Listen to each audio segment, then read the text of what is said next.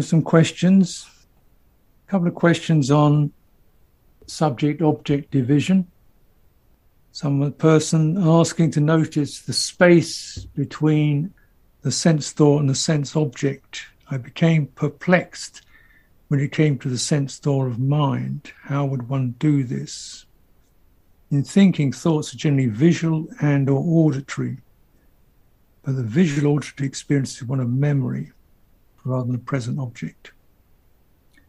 How does thinking and dreaming fit into the cycle of creating?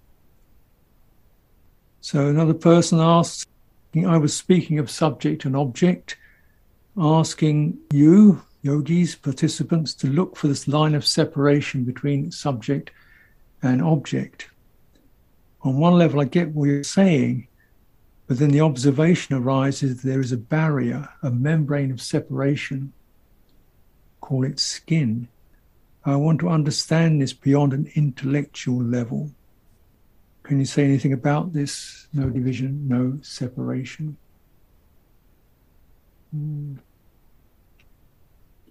Well, there is a kind of imposed separation, if you like, a separating, which occurs fundamentally, I think, just because of jitters in bodily life. So it's primed to attend, hearts are primed to attend differently to some phenomena is to others. Though the mode of attention towards most of the sense doors, sense objects, is very much object-oriented. So it's a particular mode of attention that generates distinctions, right? So it's that mode of attention, separate distinctions, objects out there. We're not necessarily trying to find out what they feel. We just want to say what they are. So that kind of quality of message or mission, because they're out there. Now, when we come back to what we call internal, it's a different mode of attention, because it's actually what's being felt. So it's not the same kind of mode of attention. It's more receptive, feeling things rising and passing, because one's participating in them. So the difference between the shifting mode in which consciousness operates creates a certain gear shift, except it's not necessarily a shift of speed, but a shift of modality. Externalizing, internalizing is what occurs. Now, with the mind, you have both external kind of mind, which is thinking, which creates objects, determines things. That's one of those, that's one of those, that's one of those, that's one of those. It's very much creating objects. It's got a particular kind of attention, that mind, which cuts things out into separate entities, right? I think of this person, that person, think of myself, think of my body, think of tomorrow, separate entities. It's object defining, nice clear boundaries around things. And in fact, it also then, even when it turns towards, say, our emotional body or energetic bodies, it does the same thing. It tries to do the same thing. So this is why when we try to do that, when we meditate, getting precision, then you must have that same mode of attention operating on the internal domain. And it's quite an imposition, because you don't necessarily empathically feel the sense of the internal. When that mode is operating, when the consciousness, mind consciousness goes internal, really internal, it's attuned not to object definition, but to subjective feeling, happiness, unhappiness, stress, absence of stress. Those are not discrete objects. They are qualities that pervade the territory. Fear is not a nice object. It's an overwhelming wash, isn't it? Love, same thing. And so they're not really, haven't got that same, the attention is trying to see them as objects, finds them very difficult. And so often that kind of attention will almost push them aside, you know, or just label them rather than feel them. Now, the true internal mode of attention is one of, it doesn't create an object. You think about something and you define it as something separate from the thinker. But the heart feels directly. It doesn't feel about something, it feels it directly, it responds, and its effect is a very direct form of intelligence. It responds, it's affected, it opens, it closes, it agitates, it stirs, it soothes. That's heart. That's the way the heart operates. So we call that mode of operation, we call it the internal base. There's quite a shift from that to the external mode of operation. So it really is a different domain. So there is a sense of separation because they're almost like two separate domains of consciousness that we can move from one to the other. So there's no real barrier between it, but there's definitely a shift. And it's a shift that is quite normalized. So I think about myself. I look at my feelings and thoughts and think about them. So we use an external mode of attention to deal even with internal realities. This doesn't necessarily very helpful. Yeah. Because you get good analysis of all the this and that and the other, but it doesn't actually release anything. Whereas to feel it directly, you can feel it in a wise way, of course. You can feel those energies arise, feelings arise and move and shift and pass and morph into something else. You say, oh, it's all just changeable. Nothing to get really fixated upon. It's just flowing. So you don't get the whole lot of data being stored up as an analysis of yourself. Much more like a felt journey through these tides to where they go, to good or to bad or to release. So that for the inner journey, that mode of attention is more useful.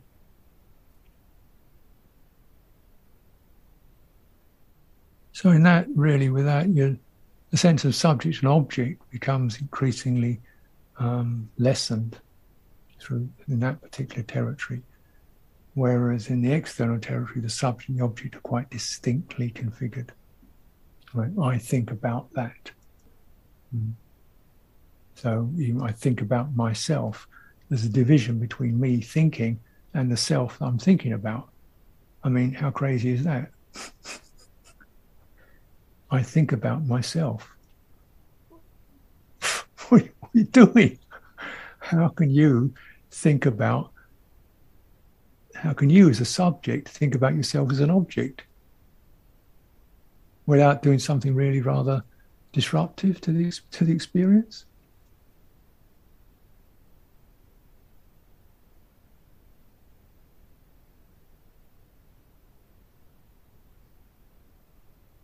So another question, discussing saṇkhāra and selfing in terms of trauma response. Given there's so much ongoing crisis and trauma seemingly everywhere, do you find many people retreating into more hardened and defended, conditioned self-sense and all that goes with that? My family, my tribe, my race, my belief. I feel concerned when I see even well-intentioned actions for diversity and social justice which seem fueled by rage and clinging to fixed positions and identities. Yeah, I think there's a lot around, and it's a complex area. How do people, find returning to a sense of inclusivity, non-separation, when they felt very unincluded and separated and looked down upon and so on and so on and so on, then it's not a smooth journey. And I think it has to be, whenever there's anything traumatic, you can't say, don't be that way. When people are deeply affected, you can't say, oh, just look at it reasonably, because that's the nature of deep effect. And somewhere there has to be a sort of okay, let's give some space around that. But certainly, the idea is that we're looking not for right and wrong, but for release from the afflicted, rather than, righteousness, release from the afflicted. However that happens, that's what we're moving towards. Otherwise, we just continue the process of division. So you might say, post-Holocaust, Jewish people who've been incredibly collectively traumatized. So okay, we'll put them in Palestine, which was the old country of Israel. Of course, most of them had been born in Europe and so on. They weren't Palestinians. So, weird effect is that the Palestinian people then get traumatized because they're pushed out. So you get a division between the Israeli or Jewish, however you want to put it, people and the Palestinian people, and it can, obviously religion can be part of it, but then you just move the division to another situation.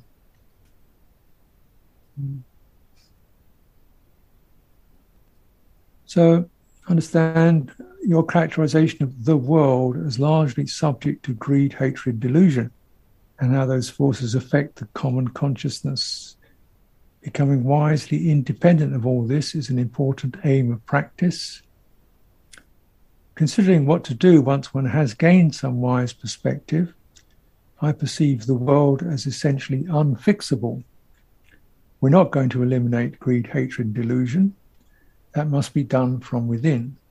Any advice on how to balance knowledge of unfixability with willingness to make a small contribution? Well, if you look at it very intimately, the world is generated through your own consciousness. It's what you're in. So yeah, you can detect greed, hatred, delusion, and then orient around that into rather unfixable sort of impotent state, in which you're still really being configured in accordance with the forces of greed, hatred, and delusion. Or, you don't want to take your configuration of what you do from these negative conditions, even if you're saying, well, what can you do about it? That's not a joyful, open heart state. That's besieged in a way. So, well, yeah, then if we're really coming from a place of true independence, then maybe our response is one of compassion or equanimity or generosity part. And maybe with that particular perspective, we start to see, oh, that's very beautiful. Oh, that's a lovely thing. Oh, that one needs some energy. We might consider there's good there. We begin to see it, and there's good there.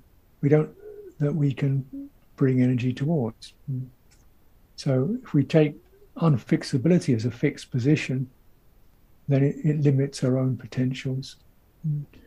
You say, yes, there is a lot of distress, but my response to that is not one of despair and hopelessness, but one of compassion and generosity.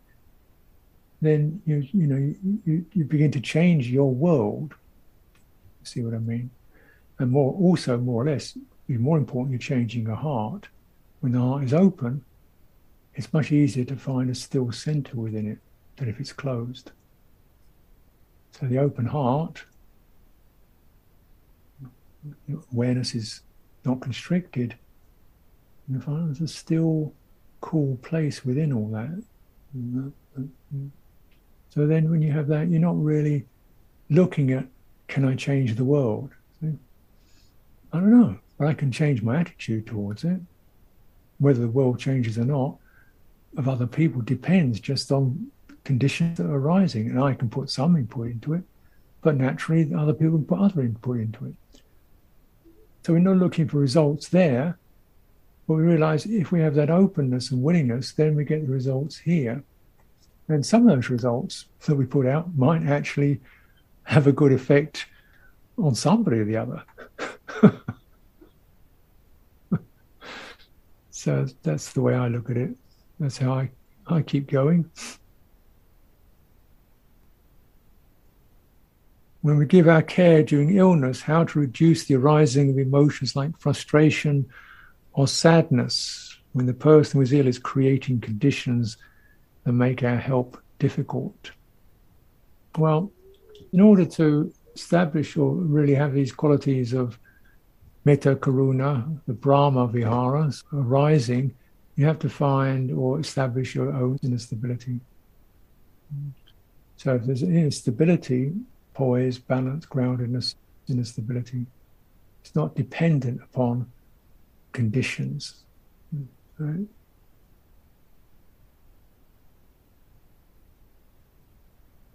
Yeah. So it's not through holding on to something. There is a place, a center, where conditions don't go. And this is kind of what the Buddha was touching into.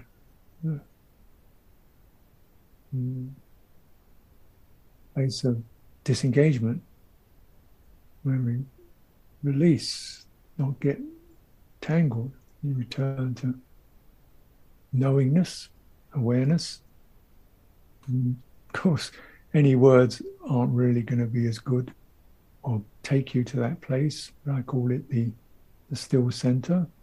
It's stable, it's not a person, it's not mine. It's the still center of citta, could say. Where is that? When we witness moods and emotions arising and passing, and there's no tangling with them, fearing of them, fascination with them, adopting them, there's a realization of a fundamental stillness, you could say a fundamental space. And so then, from that, then one can really open, because that's what happens. Decide to it, just opens, because why shouldn't it? It's grounded, it's got safety, it opens. And naturally, the responses of goodwill or equanimity arise. Now, metta means the sense of resentment, anger, rancor, disappointment doesn't happen, doesn't take over. So the old person is struggling. They're having a bad day, they're having a tantrum. They're not being, whatever they're not doing, and that's theirs. And so the quality of equanimity is the most generous of the lot, because equanimity just doesn't ask for anything, doesn't ask you to feel good, understand what I'm saying, be supportive, improve, anything. It just retain heart presence in the face of all the changing conditions. These are conditions changing. Now, when we say, well, that's a person, then I want that person to be another way. So I'll do something so they'll be happy, better, healthier, and so on. That's not what I'm talking about. I'm not saying it's a bad thing to do, but it's still a request when that, get better. I want you. Wanting and wishing are two different things. Wanting is looking at the result. Wishing is just may you be free from. And whether the person picks that up or not isn't necessarily up to you. And people are not open to it. Therefore, equanimity is the most generous, which is just not indifference, but sensitivity, allowing people to be open, closed, difficult, wonderful, That's karma, karmic formations doing what they do. So someone's saying, the intention to move towards samadhi, keep the attention broad and be with the energy life force that we're feeling. What would be the purpose of being aware of very specific sensations? Well, sensations are good for like training in mindfulness, to get it so it's accurate. So it's a good exercise. And sensations are easy access. Energy is a little more subtle. And energy is also very evocative. So you've got to be, you feel an energy is easy to feel, powerful energy, knocked off course, or start to spin out even. They're very captivating. So sensation can keep you grounded in some way. So if you're feeling the energies have just becoming too difficult or mysterious, just, okay, is the body walking up and down, plonk, plonk, plonk, plonk, plonk. It establishes a sense of being less, not overcooking on the internal domain.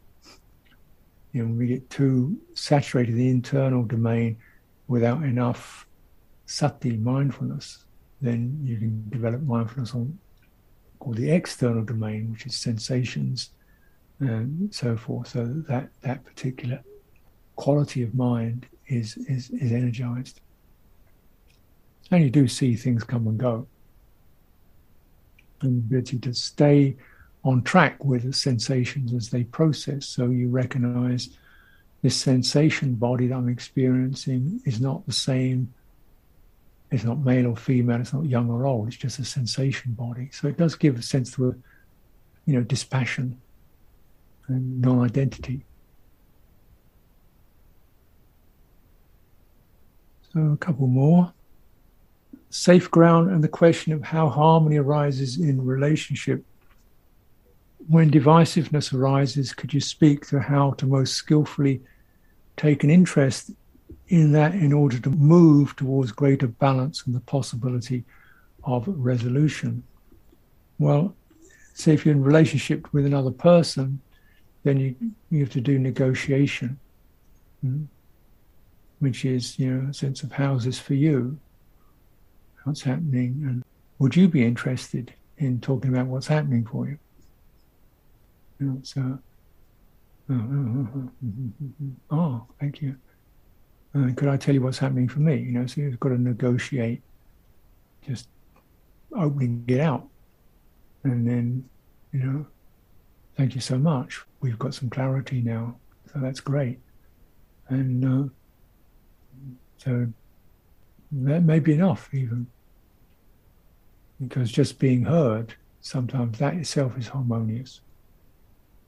Or it may be,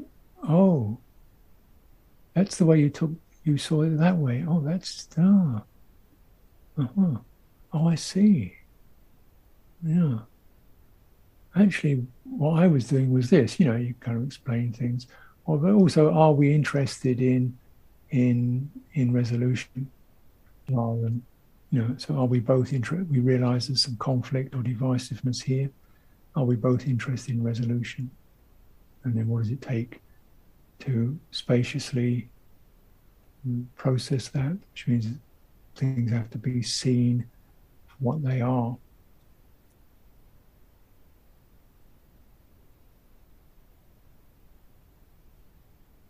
Please address the experience of subjectivity. In my experience, when the mind is collected, still and open, there is a sense of subjectivity which deepens and is quite beautiful. It feels personal and yet not separate. I would call it a sacred sense of self. Would you say this is resting in citta? Sounds like citta is still and open, is what you're talking about. So when it's still and open, it deepens and is beautiful. Sopana citta, the beautiful heart, when it's still and open. I would say it's more intimate than personal. I mean, it's not like associated with one's physiognomy or his personal history or physical appearance or anything like that. It's intimate. So it's intimate subjectivity. Actually, intimate subjectivity is not personal. Person is a structure that's created around that intimate. So when the personhood, the sort of recedes or dissolves, there's a sense of something, really open and beautiful. And then this is where this quality, then this is where, the true resources of heart can begin to suffuse and emanate.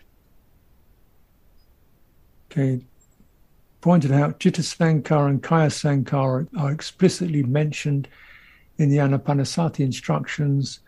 What is the relationship of vacī saṇkhāra to ānāpānasati practice? So verbal formation or thinking. So the relationship of it is that the thoughtful mind is what is tracking the process. So if we notice all that ānāpānasati instructions are given in words, so you've got to be careful you're not talking to yourself all the time. But so this is two processes or dual process called vitakka vichara. And vitakka vichara is called the verbal formation. This isn't great language, is it? But essentially what occurs is two particular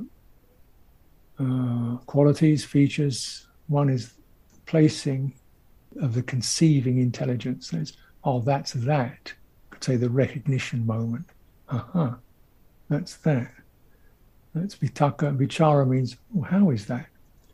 So placing and sensing, vitakka, vichara. So that's operating all the time. That's that. How is that? That's that. How is that? So like when we put a finger on something, you both touch it and feel it at the same time, don't you? You place and you feel it. Well, that's that. Same with this mental attention of the thinking mind. How is that? But of course the training is that you don't just keep running on to the next thought. You do pause and linger, and how is that? So a lot of people are quite good at vitakking. That's that, that's that, that's that, that's that, that's that. They don't necessarily have that lingering process of, well, how is that? Listening. So the simple instruction is place short, listen long. How is that? So it helps to open the vacī saṇkhāra, the verbal formation, from it tends to rush and ramble onto the next thing. So you're stilling it by, how is that? How is that? How is that? So you're using qualities that you attend to that encourage that. How is that? Oh, yeah, you get it. So I think this is where, of course, energies require that kind of attention. You've got to, oh yeah, how does that feel? So the vichara, the sensing aspect, and the vitakka, place it there. Okay, is it long? Is it short? Calm, soft, bright, spacious, tangled. Opening, listen, opening. And then even what's needed here. Relax. So a little bit of investigation also into where's the sticking place here? Where's the place of holding on here? Can that be released? So we use this as we are establishing our meditation, Have I got the whole body or not? No. What's missing? Oh yeah, what's happening there? That's vitakka vichara. So that's how you use the verbal formation in meditation. And you can inquire, is this changeable? Yep. Is it skillful, unskillful? Oh, it's unskillful. So, getting readout on it. So then you tether it to the experience rather than use it as the experience, use it as a guide rather than as a distraction. Okay, so I'm going to stop there for today. Thank you. Your questions. I hope some of it's been useful. And why don't we just sit quietly for 5 or 10 minutes and just let some of this stuff settle. Anything useful, it's good to dwell upon it. Anything unuseful, it's good to move on.